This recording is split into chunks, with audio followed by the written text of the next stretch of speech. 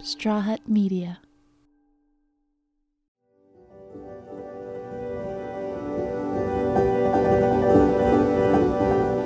I had several different experiences with Lego when I was a kid. I remember going to playgroup when I was really, really tiny, and they had some Fabuland characters and stuff there, and some very basic Lego bricks. So they're kind of little animal characters that I loved playing with there. One of the products that I really remember owning myself was the Yellow Castle. So that was launched in the 70s. I probably got it a little bit later than that because I was born in 75. I think I had it when I was around 6 or 7 years old. Really love that. I've actually got a photograph of myself with my dad and my granddad playing with that set. And then the other very special thing about Lego to me was I have a brother, and we were very, very different. We didn't get on a lot of the time, and we're fighting like cats and dogs most of the time, but Lego was the one, Lego sets were the one sort of true product where we actually could sit down and play nicely together. And even to the point that after my mum and dad had put us to bed, we had separate bedrooms. I used to sneak back into his room. We'd quietly tip all the Lego out on the floor while we were supposed to be in bed. Carry on building until we heard my parents coming up the stairs. So then we had to switch the lights out, and the minute I heard their bedroom door closed, I had to scamper across the carpet covered in Lego back to my own room without screaming of standing on it all. And so I've got a lot of really lovely memories of Lego as a child, and it was actually while I was playing with my Lego sets as a kid, I remember that was the point where I came to the realization I wanted to be a toy designer when I grew up.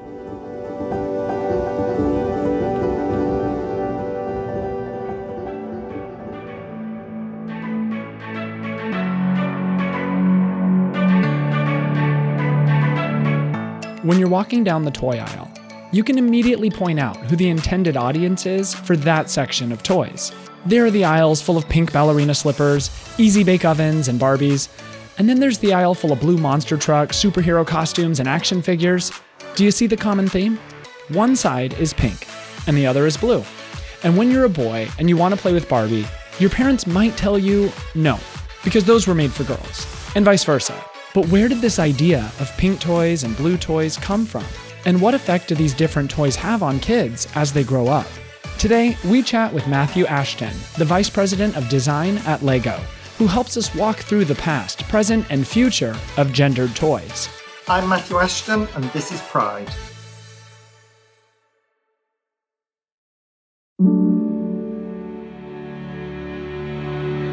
At one point, pink was actually considered to be a male color, while blue was seen as feminine. But after World War II, Rosie the Riveter traded in her factory blues for June Cleaver's pink apron, and the rest is history. Pink is almost always associated with girls, and blue with boys. Then, in the 40s, companies began to notice that if they marketed toys, clothing, and other kid products to a specific gender, wealthier families would pay for a new set for each child they welcomed into their home. So toy industries began to adhere to two gender binaries exclusively. But it's not just the color that's different. The toys being marketed for boys usually involve action and violence of some kind, while toys for girls focus more on nurturing and caretaking. By the early 60s, Barbies were being pushed on young girls, while boys were expected to play with G.I. Joe action figures. Growing up, I really liked My Little Pony. I loved all the toys and I watched all the movies. Wind Whistler was my favorite. My mom was very encouraging, and if I wanted the toy, she bought it for me. But what happens when a family is not encouraging and only lets their child shop from one side of the toy aisle, the one that is seen as gender appropriate by society standards? I know, I struggled myself, especially when I was growing up as well. There was toys that I was allowed, there was toys that I weren't allowed because they were for girls or whatever. For kids, this can be a hard pill to swallow. They're left wondering, why can't I play with the toy I want to play with? For Matt, who was not exposed to the LGBTQIA community at a young age, Gendered toys made him feel even more alienated from his peers. That I can remember. Of course, there was very colourful rainbow-related things there, but not anything related to Pride specifically, or the LGBTQ community. And even with what I was seeing on TV, there was so little representation that as a kid, I felt very alone in a way, that I didn't know other kids like me at school and didn't really understand why I was different. And not having a lot of information or people talking about these things around me made it really tough for me to understand what was going on with myself. But even LEGO has released products with a specific audience in mind. If you look at some of the sets they've released, some follow that same gendered pattern. I think there was periods within the toy industry where things did become quite gendered for a while, and we may have sort of fallen into that trap a little bit ourselves. LEGO City seems to be marketed to boys, while LEGO Friends is more marketed to girls. Both sets have different packaging and characters to adhere them to a specific audience, but each set has more than one function. They're fun to play with, and they can be educational for kids. We have so many different product lines targeting kids, and of course there's so much stuff that kids can learn from toys that they may not experience in real life. We've got other properties like Ninjago, which is an action line based on ninjas and things like that, and there's so much stuff that kids learn about teamwork and perseverance and all of that kind of stuff from a product line like that. While some toys created for boys teach them about stereotypical masculine roles and professions and heroism, other sets for girls tend to focus on being domestic and beautiful and on socializing. Not to mention, all gendered toys play into the idea of there being only two genders, that some kids get to wear tutus while others can't. Gender is an identity and is not based on someone's biological sex. We know that. Matt says parents have become very reliant on toys to teach their children valuable life lessons.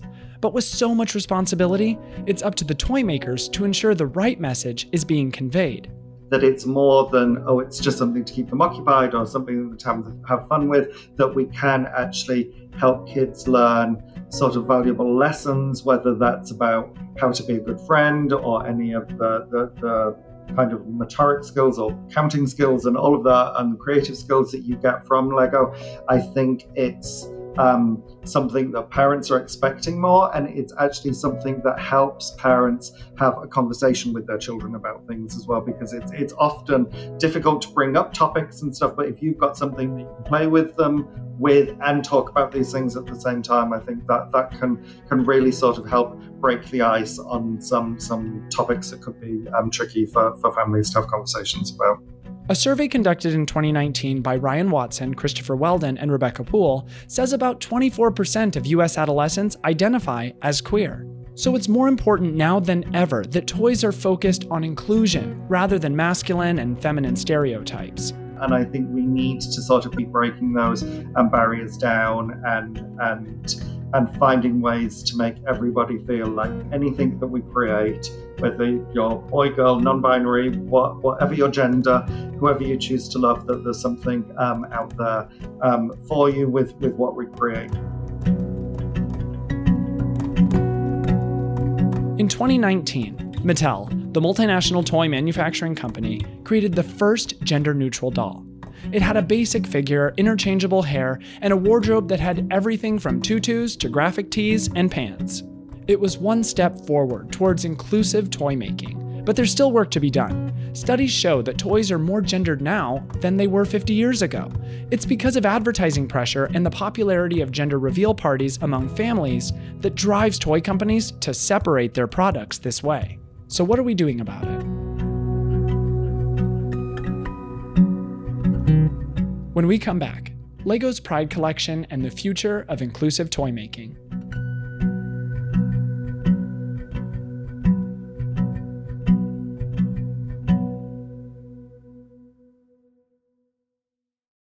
Welcome back. Today we're speaking with Matthew Ashton, a 20-year toy veteran and the Vice President of Design at LEGO. Before the break, we broke down the history of gendered toys and the impact toys can have on a child's development. So how did Matthew get his start in toy making? As a kid, I loved my toys in general, and I did a lot of arts and crafts and things, and then loved stuff like Transformers and Star Wars and My Little Pony and a whole range of things. Lego was really special to me because it was sort of a creative medium that actually you can design with Lego from being a child as well. But when I had the realization I wanted to be a toy designer, that was after I really loved Pinocchio, the Disney movie where a toy comes to life. I just watched Big with Tom Hanks in, where it's a little kid that grows up and becomes a toy designer. And that's where the sort of little light bulb went off in my head, where I really thought this was something I'd like to do. But at that point, you also don't think it's a real thing because you don't meet any toy designers. You're like, that's what Santa's helpers do. Matthew continued to pursue his passion for art, whether it was photography, sculpting, or graphic design. You name it, he tried it. Then he went to a university in Brighton. And studied fashion design with business studies there. And by the time I graduated, we had a runway show and a static exhibition in London that some headhunters from the industry happened to be at, from all different kinds of industries, and displaying my work there. We only had a really limited space to display any of our designs. Most fashion designers just hang up one garment and have their portfolio at hand. I was being a bit indecisive, couldn't decide which garment it was, so I did a miniature version of my catwalk collection on Barbie dolls, and there happened to be somebody at the same exhibition going to check out some industrial designers and product designers at the show as well. They happened to walk past my stand. They were from Lego, loved the Barbies, but also some of the children's wear stuff that I'd done as well. They were working on some products for girls at that point and thought I could be a really good asset to the team. So they left their business card. I got in touch, managed to get some freelance work, and then ultimately got my full-time job at Lego and moved to Denmark. After 21 years at Lego, Matthew says the toy company is determined to create more inclusive products, like their new Pride Lego set. Since I've been at the company, there's been a real concerted effort to sort of rebalance that out, make sure that we have products that are appealing to everybody and not alienating anyone. And we've really, as well with that, not only do we have the toys and the play sets that we make, but there's a lot of animated content that we do. We do collectible minifigures. We've really worked to make sure that we have a 50-50 gender split within those to make sure that we're representing male and female characters as well. So we've really done what we can and are continuing to make sure that that's part of our mission as well, to really include everybody in what we do. So what changed? What caused large companies like Lego to want to release a more inclusive set? Obviously, the world has been quite divided on many different topics and things, and quite a tough place to live. So I think I've reflected on that personally. I think as a society, we've also reflected on this, and then as Lego as a brand, like we can all be doing a little bit more to be getting along better, seeing the best in each other, and I think that's why we've launched this set as a starting point, but we definitely want to continue in finding all different ways that we can be more inclusive and shining a light on the different kind of people that need it. In honor of Pride Month, Lego launched the Everyone is Awesome set. It's the brand's first LGBTQIA collection. I was very happy when they said they'd done it, and I think as well for me, being growing up an LGBTQ kid myself, I'm gay, and also knowing as a child that I struggled, that there wasn't, I was realizing I was gay like in mid-80s and things, and of course there wasn't a huge amount of representation around there, none in toys at all. Matthew originally designed the set for his own use, but somehow it ended up on store shelves. A little bit of a funny story. I was moving desks at work and wanted to create something for my new desk that kind of reflected me in a way. So I built the very first version of this set as more of something I just wanted to display on my own desk. And at the same time, we were having a lot of discussions internally at the Lego company to figure out ways that we could be much more outspoken on different issues that sort of encourage sort of empathy and understanding and seeing through and embracing everybody else's differences. So the two things kind of gelled together quite nicely. I was like, oh, I've actually got something on my desk that I think could be really, really good that we could launch to celebrate a statement like that. So the sort of stars aligned and we brought it to life and made it a real thing that people can buy now. The set includes 11 figures, all representing different genders, races, and sexualities. They're monochrome and represent a different color from the pride flags.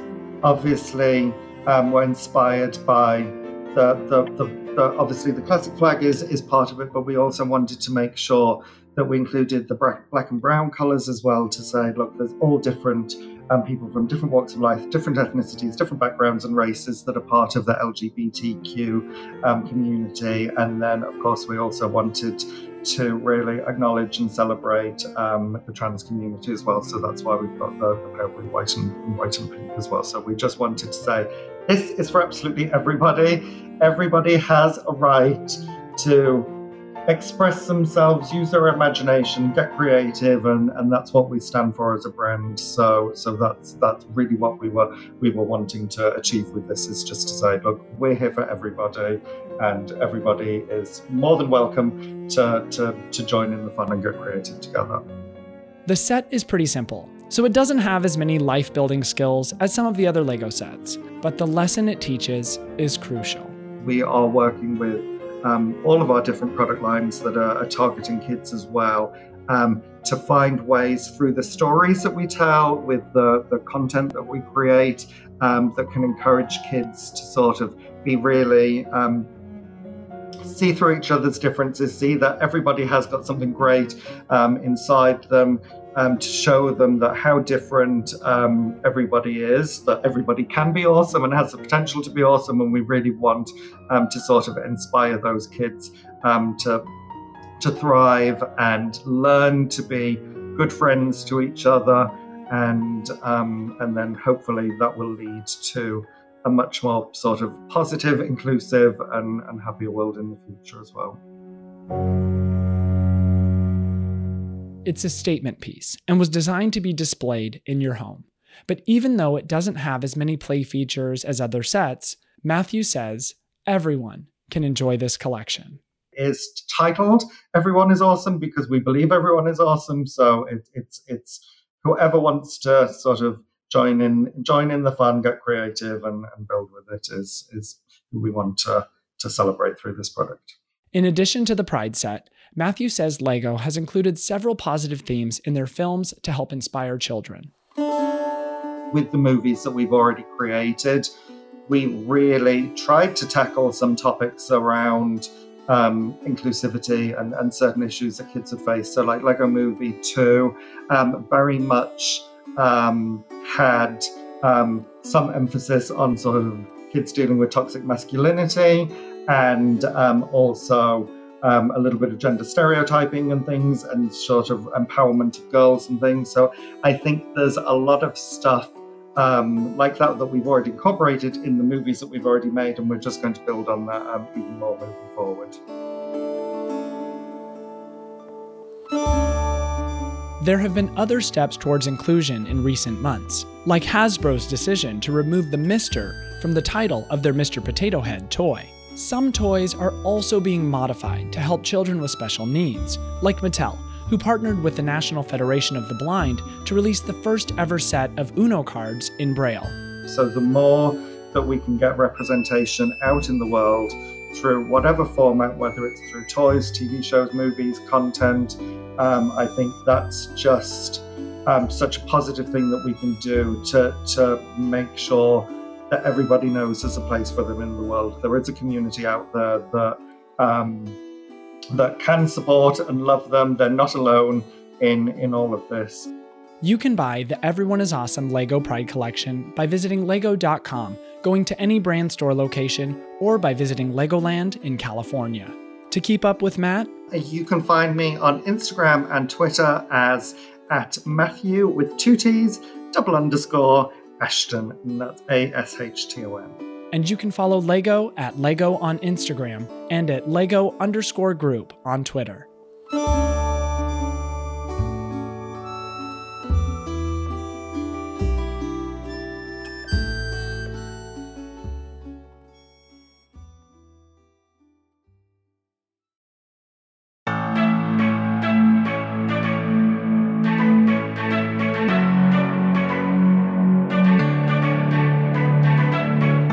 Thanks for listening. Pride is a production of Straw Hut Media. If you like the show, leave us a rating and a review on Apple Podcasts, Spotify, or wherever you're tuning in from. Share us with your friends, subscribe, and follow us on Instagram, Facebook, and Twitter @Pride. Yes, it's that easy. Pride is produced by me, Levi Chambers, Maggie Bowles, Ryan Tillotson, and Caitlin McDaniel. Edited by Sebastian Alcala and Daniel Ferreira. Sound mixing by Sebastian Alcala.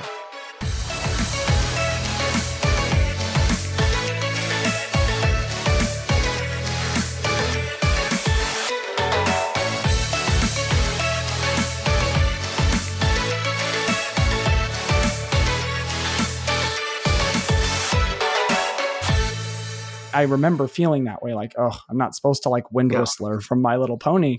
You even know their names as well. Well done, you. Yes. I loved the movies too, obviously.